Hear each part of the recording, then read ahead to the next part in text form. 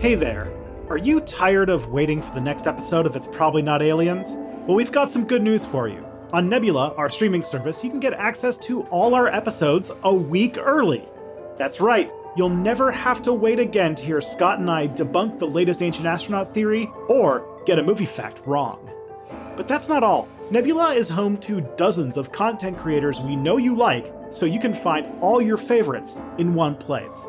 Plus, we post content on there that you won't find anywhere else. And the best part?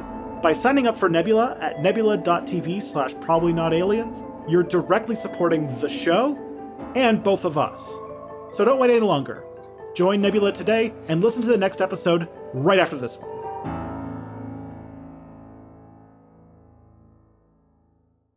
So should we start with the meetup?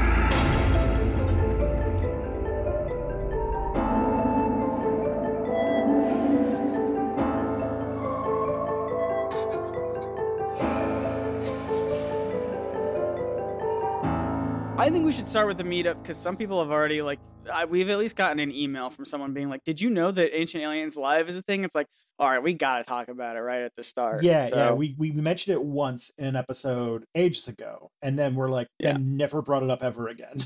Yeah. Mostly because between you getting married and me wrangling a almost 2-year-old, we're like, we'll get to this, don't worry. And then now we're getting to it at probably what I would say an almost embarrassingly late date. But we are getting to it. All right, look, this is what I'm going to do. I'm going to come in hard with this episode. Ready? Here we go. Everyone shut up. We're talking now. Listen to us. Tristan and I are doing a meetup, all right? We're doing a meetup. What date? November 4th. Put it in your calendar. Where at? Replay in Lincoln Park, which is in Chicago? Yeah, Lincoln Park is a neighborhood in Chicago. Perfect. I know that. Why are we doing this? That is a good question. I ask myself this often. Is it because we want to hang out with listeners of the show? Yes, but also Tristan and I live nowhere near Chicago. So why are we going to Chicago? Tristan, fill everyone in. Some people have filled us in, and we mentioned this several episodes ago, but these episodes are long. I'm not going to expect everybody to listen to every episode that we do. But basically, Ancient Aliens is going on tour for some reason. Yeah. And they're doing a live show in all sorts of places. Much to my dismay, I found out way too late that one of the places that they are having one of these dates is in Chicago. So we made our lives intentionally more difficult than they needed to be. Yep. But we're going to a live show for Ancient Aliens in Kalamazoo, Michigan. That's not like a meetup thing. We're just going to go there and make content out of whatever the madness of this show ends up being. Yeah, we're just going to watch whatever happens there, and then the day after we're gonna go hop on the Amtrak or Greyhound or one of those things and go over to the Big Bean, the Windy City, and we're going to have a little get together at 5 p.m. at the bar called Replay, just sort of like a place where it's an arcade with a bar. A barcade, yeah. So unfortunately, I learned this actually in the preamble to this because in Canada you can go to bars if you're under 19. You just can't drink. But apparently in America, that's not a thing. And I'm sorry for anybody of our Zoomer audience who are under 21, but they're not going to let you in because I guess that's just how America works. Sorry. But yeah, basically 5 p.m. Apparently, if you buy I went to the website and tried to get the details. You may have to buy a drink. You might have to buy a cover of some kind. There might be a ticket. I don't know. We'll have to, you go there, get in however it is that you can get in, and we'll be there hanging out, but there'll be games. Yes. This is the most frantic, we're just we don't know how you get in there. Just get in there, okay? We'll be in there. And if you want to meet us, we'll be there. Any means necessary, you can get in there. Get in, get out. We're going to have drinks. We're going to have games. We're not going to do it. The bar already has the drinks, the games, but Tristan and I will be there November 4th, 5 p.m. Lincoln Park. Replay is the bar name. Hang out. 2833 North Sheffield Avenue. That's it. All right, that's all the things. All right, just because we rambled a lot. Meetup, November 4th, Chicago, Illinois, at Replay in Lincoln Park, 2833 North Sheffield Avenue at 5 p.m. Be there and be square. Be both of those things. We planned this months ago and we just mentioned it once, I think, and never again. And it's getting closer to the date. So like, please, if you're in the area, come hang out. We'd love to say hi. Yeah. And just hang out. It'd be great. Woo! It's Halloween. Spooky. It's the spooky day of October 12th. October 12th for us. Yes. We're time travelers from the past. Whoa. But yeah, this is the Halloween special. We're doing a Halloween special. Spooky, scary. A Halloween special of what? What is this? This is a podcast. This is a podcast called It's Probably Not Aliens, where we debunk ancient astronaut theory and conspiracy theories. And we're doing some cryptozoology today. It's going to be a good, fun time. My name is Scott Nicewander. I know nothing except for how to get attention. Everyone shut up. That's all I know how to do. That's me. It made your wedding very awkward sometimes. Yeah. Everybody, shut up. We're going to dance now. Shut up. I'm getting married. That's the opening to my vows. Emily, shut up. I'm talking now. I'm kidding. I didn't do that. No, there was a lot more cutesy stuff and tears and such. It was great. Either way, my name's Tristan Johnson. I have turned my ADHD info dumping into a career, and I've decided to inflict that upon all of you today. And also, I just want to mention before we get started too, that as I was talking about the topic of this episode with my wonderful wife, Kelly, she mentioned a very good joke that also I said I was going to steal, and then I had to credit her. So okay. When I mentioned that we were doing an episode on cryptozoology, she was like, "You mean the people who spent like $10,000 on a picture of an ape?" I was like, That's pretty good. But yeah, we're doing crypto apes today. No, we're doing crypto. Wasn't there an actual like NFT project called like Cryptozoo or something like that? I think so, I'm yeah. almost positive. Yeah. There probably was. That sounds stupid enough to be one of those Ponzi schemes that they did. Yeah. But yeah, we're doing cryptozoology today because it's Halloween, so we're getting away from the aliens. And, we were having fun a little bit. People asked us in the last week's episode that we were talking about, hey, when are you going to do other things? And I was like, oh, Halloween. Yeah, when are you going to do probs not ghosts? When are you going to do probs not supernatural stuff? We're doing it. So this is one thing we can do to kind of dip our toes into that water, see how people like it, but also give you like an introduction to something a little different because we're kind of already on our best day, a Halloween adjacent episode. Yeah. And last year we decided instead of doing a Halloween episode to do a Day of the Dead episode where I talked about the Grim Reaper. Yes. So this one's a little bit more, this is another teenage hyper focus of mine turned into content as I grew out of it. So welcome. How about we start with the main thing here? And this is what I want to figure out. Do it. Scottward. That's me. When you think cryptozoology, what comes to mind for you? Gosh, I wish it was something cooler, but it is Bigfoot. Bigfoot. Honestly, when I mentioned that I was doing this too, I had Matt Mildred, Thoughts Live, mention that as we are recording this, there is this very obviously a hoax, but people are talking about Bigfoot again because somebody released this video that is either somebody in a suit or some sort of very obvious hoax, but it's going around being like, look, I took a video of Bigfoot. It's so convincing. And then I looked at it. I'm like, this is Bigfoot. That is not a Bigfoot. That is a person in a suit.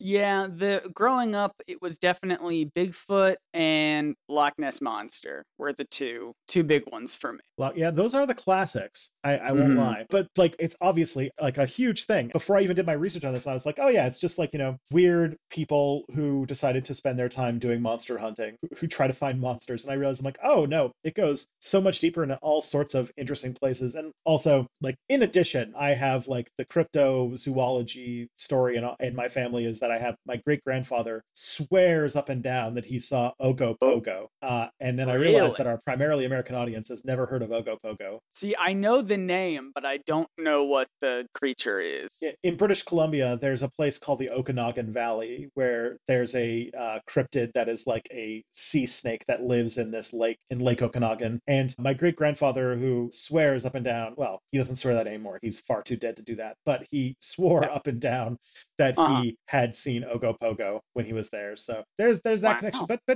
everyone's got even some people would say the UFOs are cryptids, but really we're talking about the fascination that we have with finding real mythical creatures. Yes. So here's a little bit I can talk to you about it. So as long as there has been humans, millions of people around the world believe that we have been making creatures like centaurs and hybrids, and that maybe that these monsters from human history aren't creations of our imagination, aren't symbolic representations of various things, but actually they are, depending upon how intense you want to go, they are either real monsters, or they are like basically just descriptions of real species that we just have not discovered yet. And the most famous example people always give is that, like, there's, like, for a long time, gorillas were a cryptid. They were considered a legendary creature that we didn't believe in until we actually found them, and now we know of them. Oh, I didn't know that. And also, this one is less of a case that this is like, you know, the whole term on TikTok, like what's something that isn't illegal but feels illegal? One of the ones that felt like a cryptid but never actually was a cryptid is Architeuthis, otherwise known as the giant squid. Oh, absolutely. That's for sure.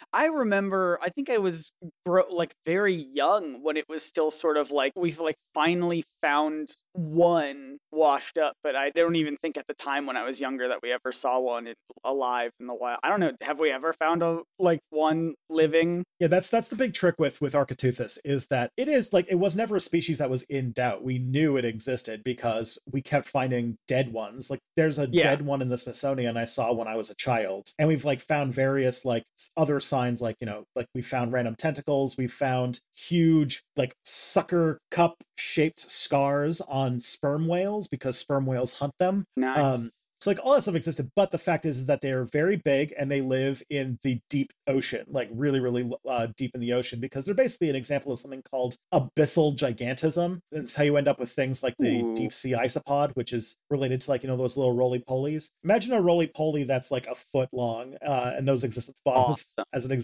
just things get really big, really deep in the ocean. And Architeuthis, or the giant squid, is one of those. But yeah, we had never found like we never found one that was alive, or at least the ones we found that were alive did not live long enough to, like, you know, really stand up to scientific study until like recently. Like I think like the 2000, this is me just completely going off of the top of my head, but I'm trying to recall that sometime in the 2000s, like I think like 2007, there was a Japanese like underwater camera that captured one, and it was just like a few frames, because it wasn't like, it was one of those like webcams that didn't exist to like constantly take high definition footage. It just like takes pictures every few seconds. 2007. Webcams today are not particularly great. 2007, I don't know. Yeah, but they took a few pictures of a Architeuthis like by the thing. Since then, though, I do think that there's been a few others as we've been more capable of sending our machines to the deep ocean and looking at stuff. There's been, and people have been looking for it because it's a very interesting species. It's like, yeah, it is. Until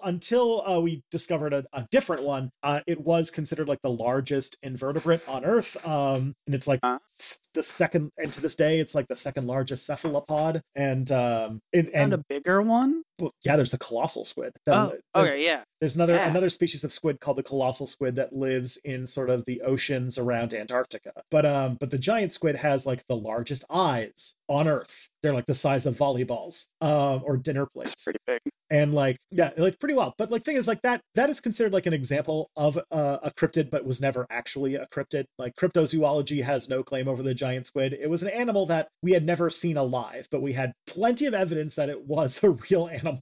Right. And still is to this day. But like, the thing is that we have always been fascinated by monsters, and we have been writing about giant squids for ages, possibly seeing these as part of like our fascination with monsters. You can even see this back in like ancient times, like medieval times. You saw these things called bestiaries, which were basically like little books full of different animals. Like, here are all the animals that exist. And some of them were real. Some of them were very funny because they were like drawings of like an elephant done by someone who had never seen an elephant before, and it only had it described to them.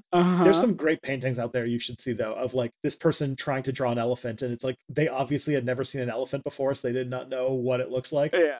But between like, them not knowing what exotic animals look like, also that got in there is that just other things that were described in the same breath, and a lot of them were like monsters and such. And so people were always fascinated by like all the different creatures that they were able to put into these things. And I mean, I play enough using dice to kill monsters games to know that people love a good monster. I mean, we love a good monster. One of my childhood like things was that I loved drawing monsters of different kinds. Oh yeah, owl bears. That's good. Dragons. Are dragons a cryptid? There are definitely people who try to find dragons. Yeah. Awesome. That's awesome. Because here's the part where things are going to get complex, is that cryptozoology is a very wide field that spans from people who are like maybe like 1 degree off of being just naturalists, and then there are people who are like, I'm looking for Bigfoot. He is my friend. He is telepathicing and he can travel between dimensions. He came to my door once asking to borrow some eggs. Yeah, it goes everywhere from real. Bigfoot is real, or Bigfoot might be real. We need to go and search for evidence of whether or not he exists. To Bigfoot is real. He is psychic and can go between dimensions. Like those are the sort of the spectrum, the full spectrum of cryptozoology. To kind of give you like a little bit of like a beginner thing about it, cryptid. Please. The cryptozoology, crypto comes from the term from Greek meaning to hide or to be hidden. So a cryptid is like, it comes from the word crypto, which means hide or hidden. And cryptid is basically a hidden animal. This is the cryptocurrency thing, because crypto comes from cryptography, which is a way to conceal or hide text, like to encrypt things,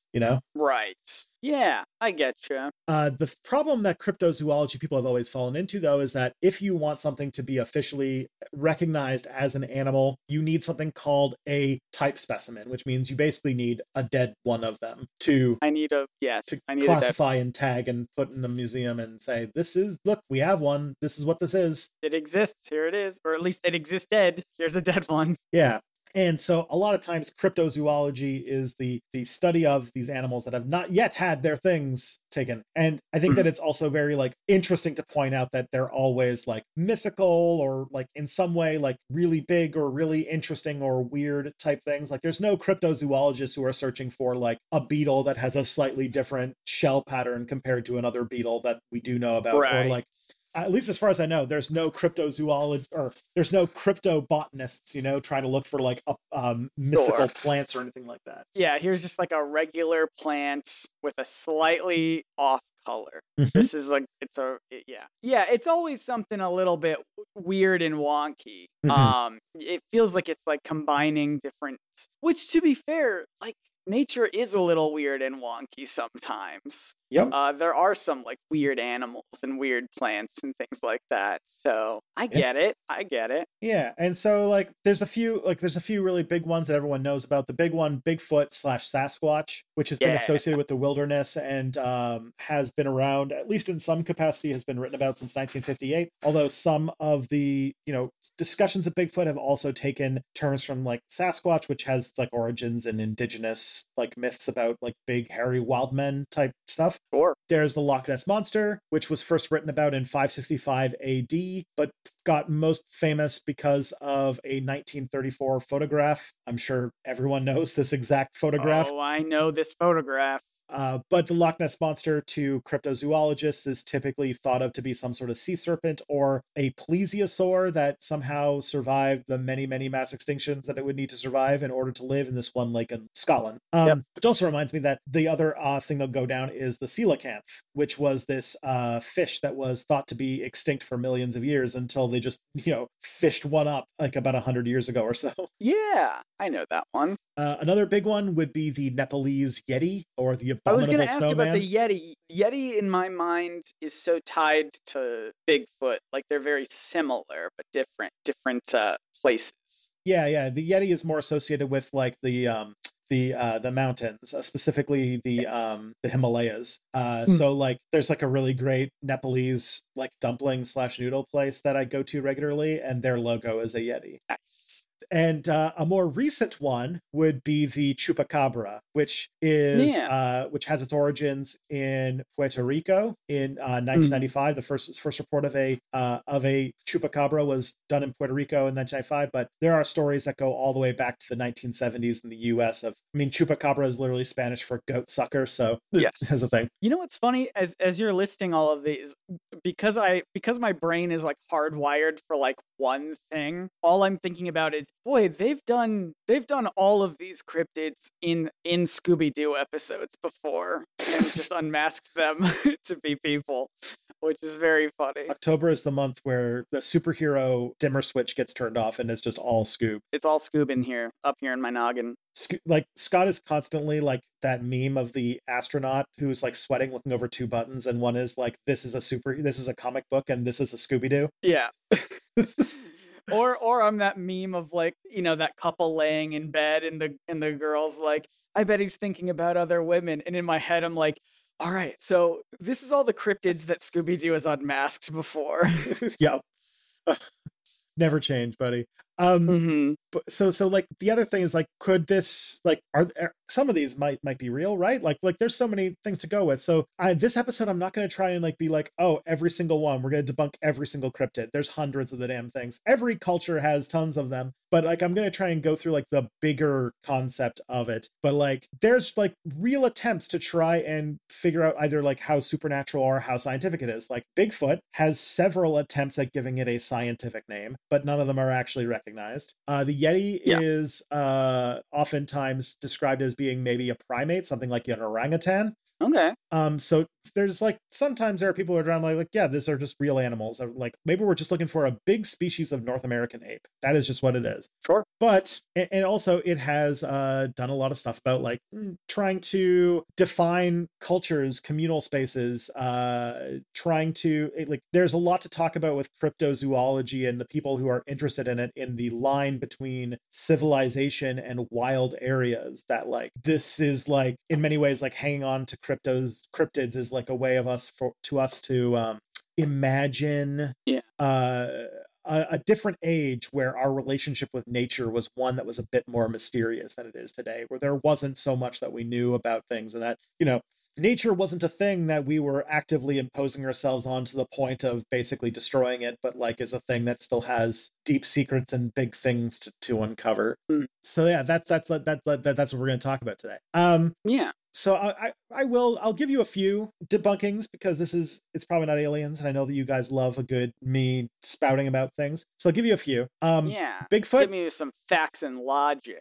Destroy these cryptids. Destroying their asses with facts and logic. Yeah. Their crypto asses. Yeah. Get out of here. So let's talk about Bigfoot first. The heavyweight champion of the cryptid world. The famous case that's still used as like the most pervasive evidence of Bigfoot existing is the famous film that was done by Roger Patterson. The thing is that Roger Patterson had a long history of a Bigfoot obsession and wanted to make money, and confessed on his deathbed that this video was a hoax. Yeah, you've seen this video, everyone. You've seen it. It's the classic one of like Bigfoot swinging the big long arms, looking back. It's like a meme, like that, the pose of Bigfoot swinging his arms, looking back at the camera. You've seen it. Yeah, and the other bits that usually come forward with Bigfoot sightings are things like footprints. That's why Bigfoot is usually a term that's used. They're like large footprints with hairs sometimes, but none of these have ever actually stood up to any scientific rigor. Sometimes to try and say like, oh, this is just like a fake footprint made by people of a person's footprint, they mention that there's a mid-tarsal break in footprint tracks or in Bigfoot tracks, but oftentimes that is also present in some people, so it's not really a big like what thing. Does that mean, a mid-tarsal break? So non-human primates can lift their heel independently of the rest of their foot, but humans can't primarily. So you think about like walking, like our foot is a lot less agile because it wasn't designed to grab things like a lot of apes have. Oh, I see. but a lot of people can. Like, there are some people who can do that, so it's not like a universal thing. Gotcha. And like, yeah, every single Bigfoot like hard evidence has turned out to either be a hoax or a misidentified animal of a different kind. So like very often a human or a bear or something in that variety. I'll talk about some like bigger things too, but like being native to North America, like there is a lot of open space, but like given like how long an ape would need to gestate and reproduce and the amount of like natural space and resources that would be available to it, if we haven't seen one by now, they would the population that would need to be around to support them would not be viable if they're this hidden. I mean, we're forgetting the fact that Bigfoot can't teleport between dimensions and things There's like that. Yeah. So this is the part where, like, yeah, to try and explain why, you know, no one has found a Sasquatch, they have, like, cryptozoologists have defaulted to, well, it's because he's psychic and can travel between dimensions. Duh. Duh. The other big one would be Loch Ness Monster. Yes, please. Because Loch Ness is a famous, like, deep lake. The famous 1934 Nessie photo that we probably all saw when we were kids was debunked as a hoax in 1994. What? And almost every like Loch Ness Monster sighting turned out to be hoaxes or misidentifications. And there's just the other aspect that like Loch Ness is not a huge lake. It's deep, but it's not very big. And probably would not have like the space for an entire species of, like, say, predatory reptile that would need a lot of fish and things to live. Yeah, that's true. They used to do Discovery Channel when I was growing up. They used to do Discovery Channel investigations about all of these cryptids, and the Loch Ness Monster was the one I remember the most because they would get out on a boat and like scan the whole loch and try to like pick up things like they would like detect things like, oh, something in here is using echolocation. And I think that was even in the same documentary. They were just like, yeah, sometimes because it's not locked off. You know, there are like rivers and other openings and things like that feed into it. I guess that like some animals that do use echolocation sometimes get into the loch, and they're like, yeah, it's interesting, but there's nothing that has really compelled me to believe that there is a big monster in there as much as I would like to believe it. Mm-hmm. Yeah, a few other ones that I could also just like throw together. Because there's some lesser known ones that I could also talk about. I'll handle a few more. So like the Yeti, all of like the conclusive evidences of Yetis have had there was DNA analysis done on one that really seems that very often a lot of these are just Himalayan black and brown bears and not like hairy men. Interesting. Is the Yeti different from the abominable snowman? No, the one is like they're the same thing. They are the same thing? Okay. Yeah. There are also like various hairy men of different folklores, not just the Yeti and the Sasquatch. I know, I'm one of them. Yeah. The Yowie is one that is reported to live in the outback in Australia. Cool. There's the Orang Pendek, which is like this it's in Indonesia on the island of Sumatra, and it's supposed to be this like another bipedal ape, maybe a descendant of one of our, you know, part of our human family. Which, I mean, there's no evidence that these exist, although it is in the place where orangutans were found, and so some people are like, oh, it might be a relative of the orangutan. But like again, there's various things you can talk about with that. Like the Orang Pendek, there's no evidence that they exist. There's no things that actually show that it's real. They would find us too sexy to avoid us because of the sexy ape theory. So that's true too. I was gonna say, do you think is there a possibility that these sightings are just like actual, just like hairy people wandering around? Just like hairy humans just like walking through the woods? Is that a possibility? I mean, it could be, but like in many ways, like the Orang Pendek is very much like apparently tied to like Indonesian folklore. Like apparently it's like some sort of demon by their reckoning. I get you, but like if we take it back to North America and we just talk about like Bigfoot, is there a possibility that just a big hairy man had a wild bender one time and wound up in the middle of the woods naked, but was very big and hairy, and some people were like, that's Bigfoot, I see him right there? And I'm not saying that's every sighting of Bigfoot, but I'm saying, could it be one sighting of Bigfoot? That is the plot history of an episode of The Simpsons. Is it really? Yeah, like it's one of the first episodes of The Simpsons where they go camping and they get lost, and somebody takes a picture of Homer and determines that it's Bigfoot, and they kidnap him. There you go. Feed him pork chops.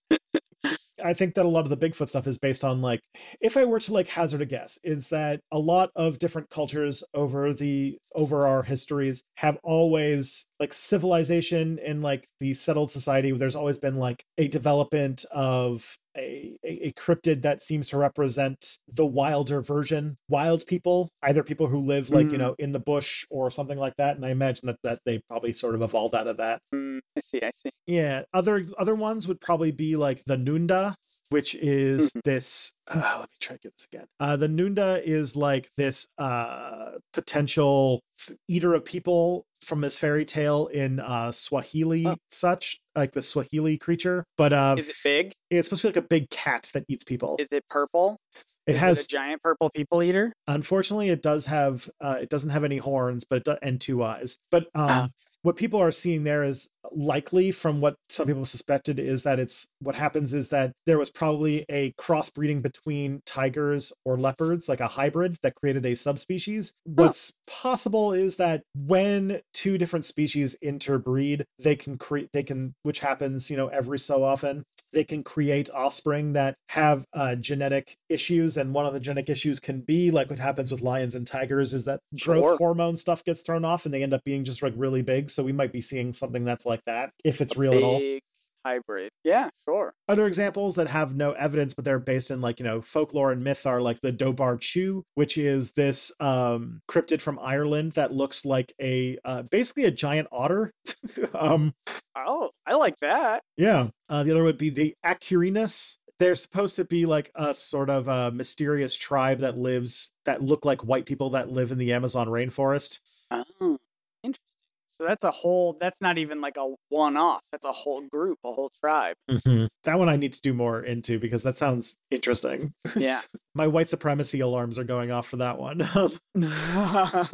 But that speaks a lot to about the fact that Brazil has like a massive amount of uncontacted tribes that they have to deal with, where they have entire like little societies that do not contact the outside world and still live as they did many, many like thousands of years ago. And of course, the chupacabra, the many chupacabra sightings and remains almost always turn out to just be a coyote or a raccoon that has mange. Mange is like a parasite that makes animals have really itchy skin, and very often animals with mange have like a lot of their fur, like they either scratch off parts of their fur. In really, really bad cases, they might have none of their fur, and you can imagine that some animals like raccoons or coyotes would look really messed up with if like not only did they have no fur, but like also their skin was all like scabby from scratching and stuff like that. Look, here's the thing.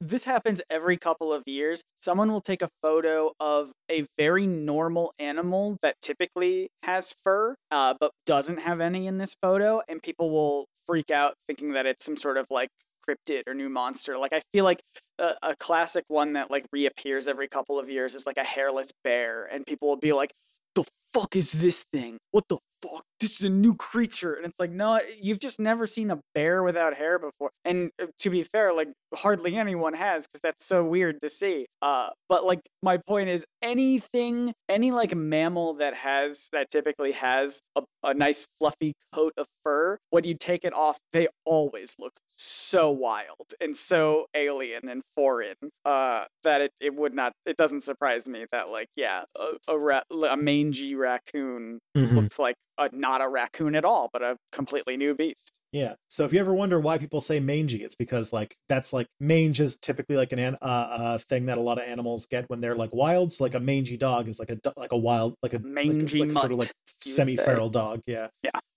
So that's like those are like just a few of them, but there's some bigger lessons to take away. But Scott, first, I need to turn you on to the glorious world of product and service. Okay, let's go there. All right, I'm gonna play the sound now, and then we'll do some product and service.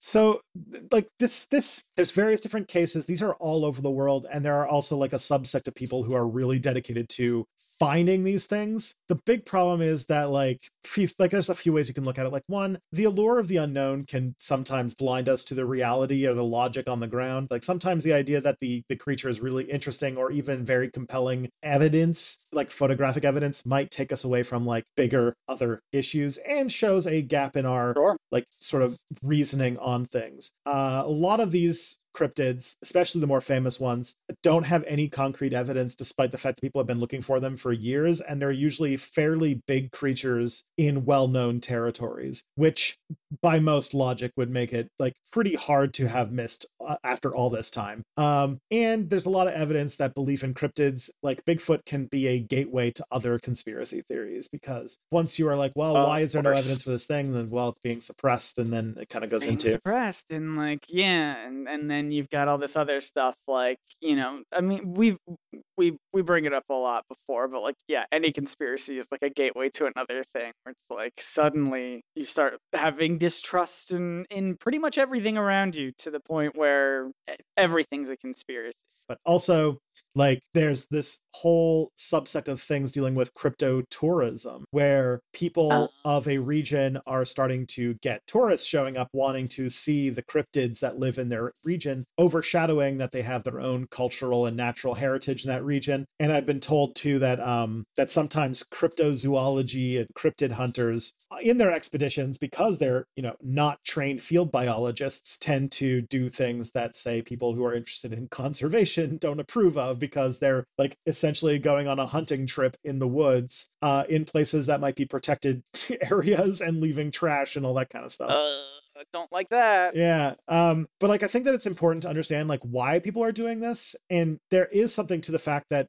cryptids do recapture our sense of mysticism. And like, sure, we live in this world where like, I feel like this is like a lot of times when there's a lot of like people talking about fringe science and like big physics stuff too. There's this idea that like we have advanced so much with science that a lot of the easy stuff to find that is usually the big and dramatic stuff has kind of already been found. Yeah.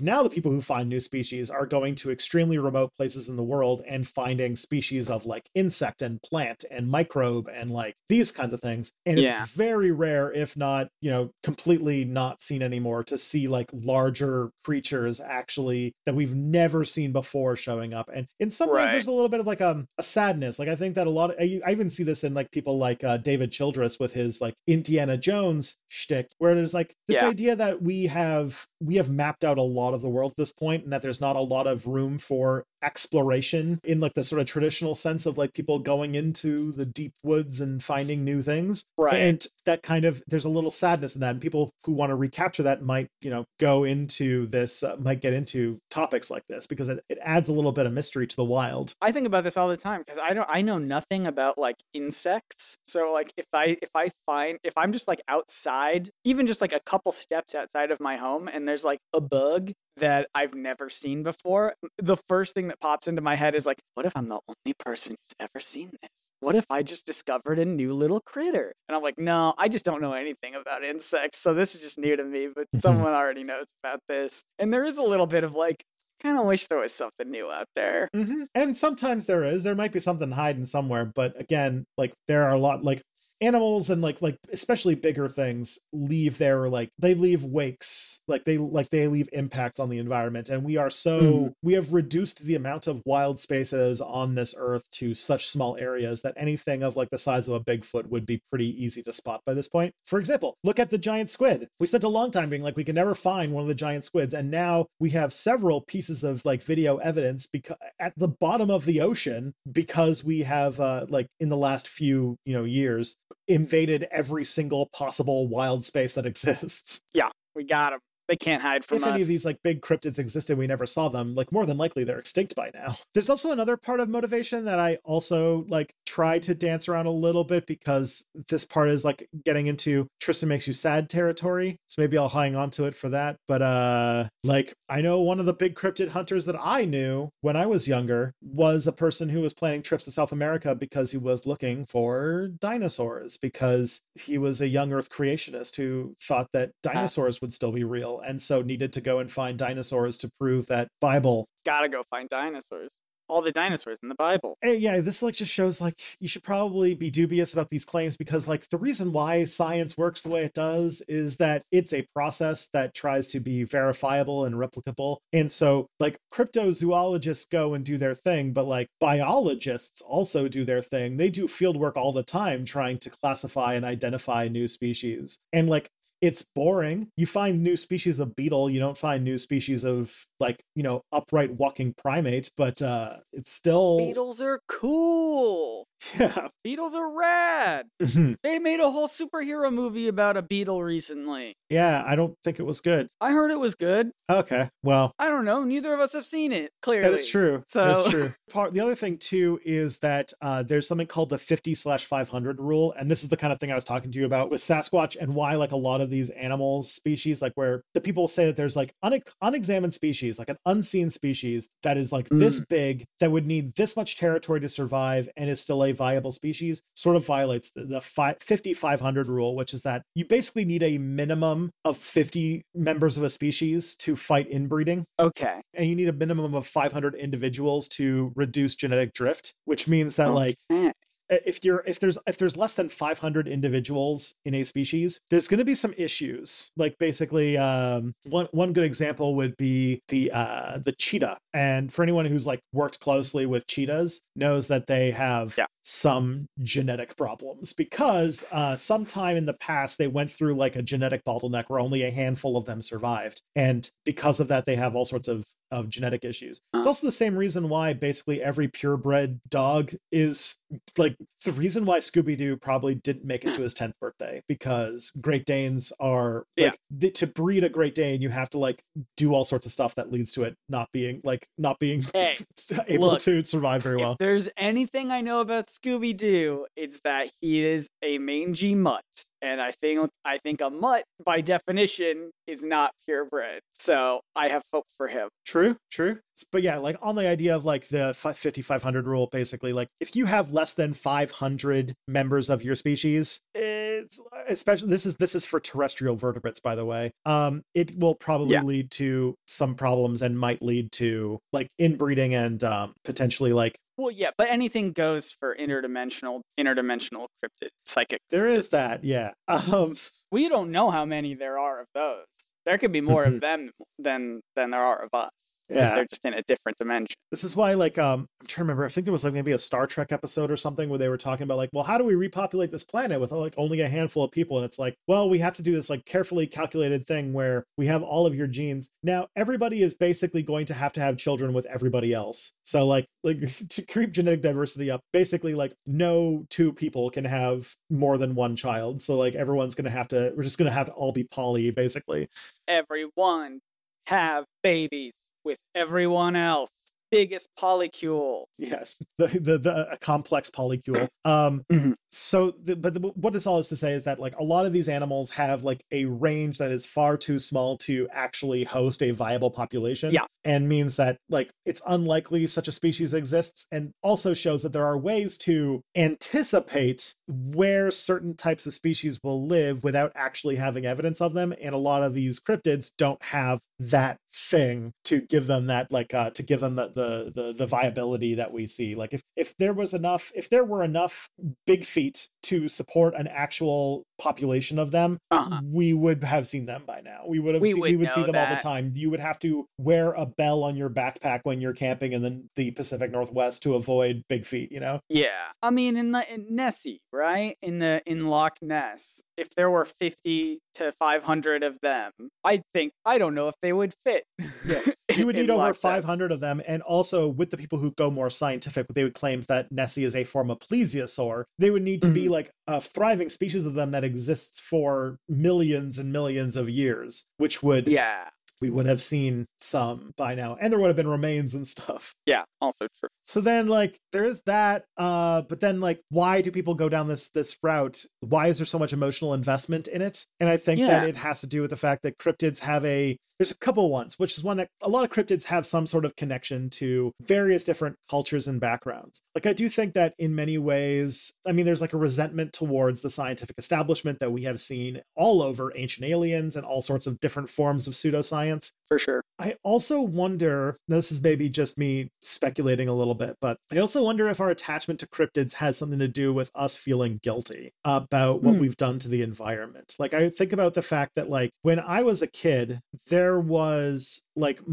I think like 3 or 4 times more birds like on Earth. Like, you heard birds more. And the fact that we have eliminated so much wild space, that we have killed, like, we have like eliminated so many species, or we have pushed so many, like reduced the amount of just sheer life on this planet to such a small amount, that a lot of our emotional attachment to cryptids comes from being a little sad about the fact that, like, we've killed off most of the things that would be cryptids at that point, especially because it seemed that the first targets for extinction that we went for are basically every megafauna that lives in every region. I don't know if there's this other part about how, as humans live in an area, all of the animals get smaller because all of the bigger animals go extinct. The only place where any megafauna actually survived for a long period of time is Africa, because those are the megafauna that evolved alongside us, right?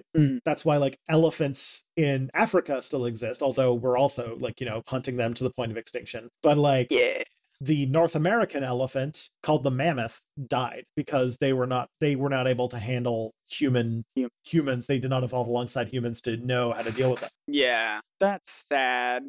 Yeah, this is the part where, well, we're not even at the part where Tristan makes you sad yet. No, it's gonna get worse. Yeah, there's also just like, a lot of cryptozoology does not follow the scientific method, which means there's a lot of relying on anecdotes, rumors, and very sketchy sightings, notably like, blurry videos and photographs, and a lot of selective use of data and ignoring contradictions. And it's widely popular. A Puerto Rican mayor literally put together an armed posse to go hunt for a chupacabra. A surprisingly high percentage of Americans still believe in the Sasquatch. And, like, there are some places like Champy and the Honey Island swamp monster that have, like, cultural festivals and tourism surrounded about it. And there was also at one point something called the Oklahoma octopus that was blamed for certain attacks, but there was no evidence around it. Wow. So there's all of that. But, like, I think that also it's, like, really important to address this stuff, because belief in creatures like Bigfoot can lead to a broader acceptance of the supernatural and the paranormal, which, like, is, like, fine on the surface, but the danger is that it erodes our critical thinking skills and our basic understanding of science. And in a future, I'm not going to delve too much into current events, but if you look on the internet and in social media spaces in general, we need to kind of be moving to a space where we're being more rigorous and skeptical in accepting what is true, or what is realistic, or what makes sense in science, but as well as, like, various other things. And eroding your skepticism like that is going to, like, make you fall for more stupid shit. Like, there's a reason why, like, there's a big crossover between, like, Ancient Aliens fans and, like, say, conspiracy theory movements like QAnon, or, like, why the best indicator for somebody believing in a conspiracy theory is believing in a different conspiracy theory. Yeah. And oftentimes these can be exploited for tourism, which, sidelines genuine issues and cultural heritage in favor of, let's go see Mothman, I guess. Yeah. Erosion of our scientific understanding, reducing our standards of evidence for how we actually go and find these things, because we follow too many TV shows about people hunting cryptids. They're fun, though. They are fun. They are goofy. And sometimes, too, it makes it so that actual researchers are hesitant to publish their data, because sometimes when they do, like, publish, like, evidence of things that they found on their expeditions, they will, this is sort of like what we talked about with the UAP phenomenon. Like, yeah, I was going to say, it feels like a very UAP sort of thing where, like, if you speak up and say that you found something that is like a UFO, people will be like, wow, that's sort of crockery. We can't take you serious right now. But if you said, oh, look, I was, like, working in Sumatra and I think I have some evidence that there might be an undiscovered species of primate that lives here, maybe we should do an expedition and go find it. Instead, people will be like, it's the walking thing. It's like, like, then people will start showing up there to look for it. And it's like, oh, Jesus. Okay. Yeah. So that's the other part. And just, like, so yeah, cryptozoology might be fun, might look like harmless fun, but if you look deeper, these myths have real world implications that we probably shouldn't ignore. So we should strive to be more informed and rational. Yeah. Happy Halloween. I do want to. Happy Halloween. Be informed and rational this Halloween. Yeah. Trick or treat, more like science-based evidence, please. Yeah. Do you have a Halloween costume? Do I have a Halloween costume? Emily and I are trying to think of something. Because you guys did gender-swapped something last year. I don't even remember what we did did, like to be Steve and honest. Blue's Clues or something like that. Oh yeah, Emily was Steve and I was Blue from Blue's Clues. That's what we did. A year before that, we did Superman and Lois Lane. I don't know what we're gonna do this year. She's got some ideas. She tends to take the lead on these things, and I think it's fun. You have a costume? Yes, I know you do. You sent me I'm photos. super proud of our family costume this year. So Kelly's still in the process of putting hers together, but we got a little Batman costume for our little toddler. I have purchased a luchador mask, and I have purchased this tube of glow sticks. Yep. And I have somewhere in the vastness of my random shit, I have some glow in the dark body paint, and I bought a black tank top. So what I'm going to do is I'm going to put on the tank top, draw some glow in the dark veins all over my like arms and stuff, and put on the luchador mask and try to find some way to take some of the green glow sticks out and have them come out of my back and into the mask somehow. And yeah. I was gonna say, as soon as someone's like, "Oh man, how'd you get all that paint all over you?" Or just, why are you glowing? And you're just like, "I was born in the dark." Yeah, and I'm realizing that like no one's gonna recognize it, because when I searched for Bane costumes, I almost entirely got Tom Hardy. And you got the Tom Hardy one, yeah. Bane, who's like juiced up on, what's the drug called?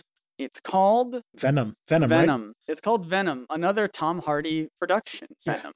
But like they lost the plot on Bane, and so a lot of people don't know that Bane is like some like South American guy who's gotten juiced up on like super steroids or something. Yeah. But yeah, like that's what we're doing. But yeah, also That's awesome. You don't like really need to super hardcore check your candy. That's just an urban legend. Just an urban legend. There's only ever been one case of it happening in all of history, and it was somebody who did it to their own kid. So yeah, don't. Candy is a cryptid. Candy is a cryptid. Yeah, but that's cryptozoology, a brief overview. I obviously could go into detail on all these other things, and if this episode does well, people like it, it could be a way for us to expand our oeuvre so that Ancient Aliens doesn't dominate our lives. You know what I want to dedicate a whole episode to, and people are gonna have to tell us if they want this. Fresno Nightcrawler.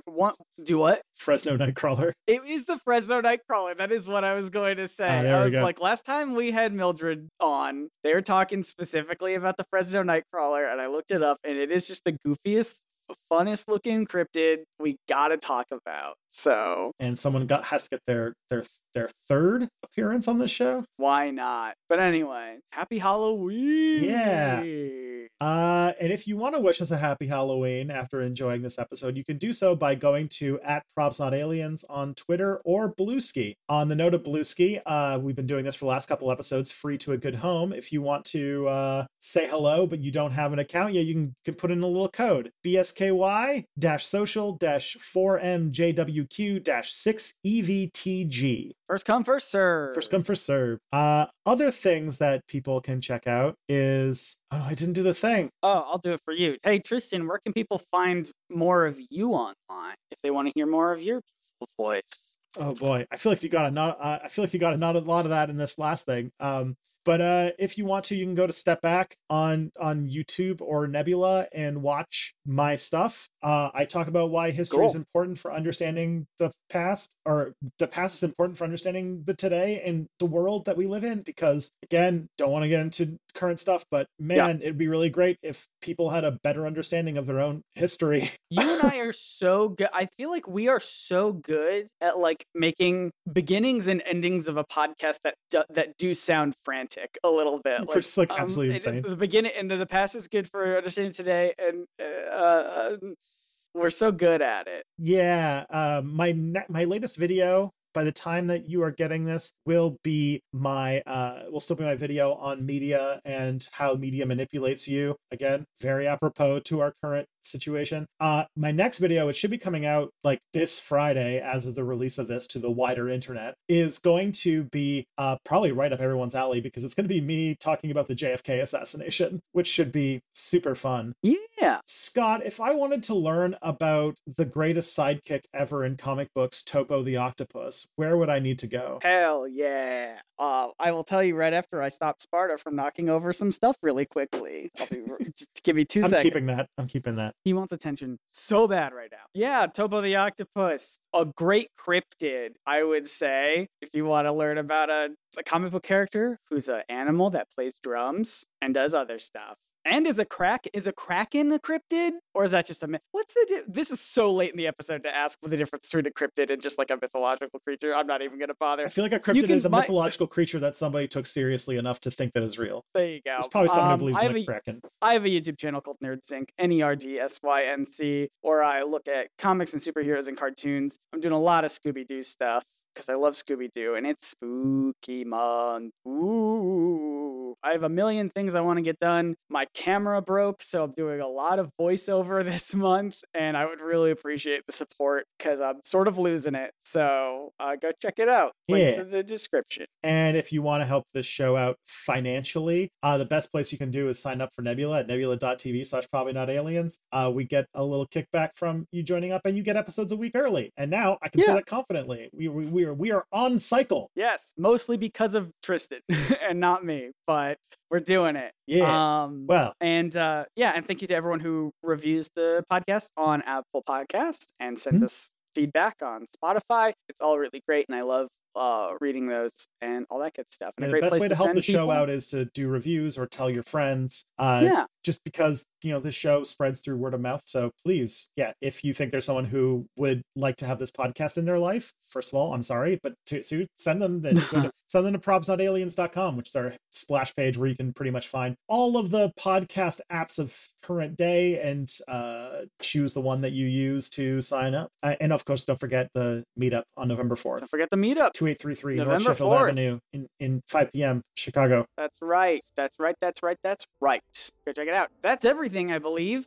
Until next time. My name is Scott Nicewander. I'm Tristan Johnson, and the truth is out there. Probably.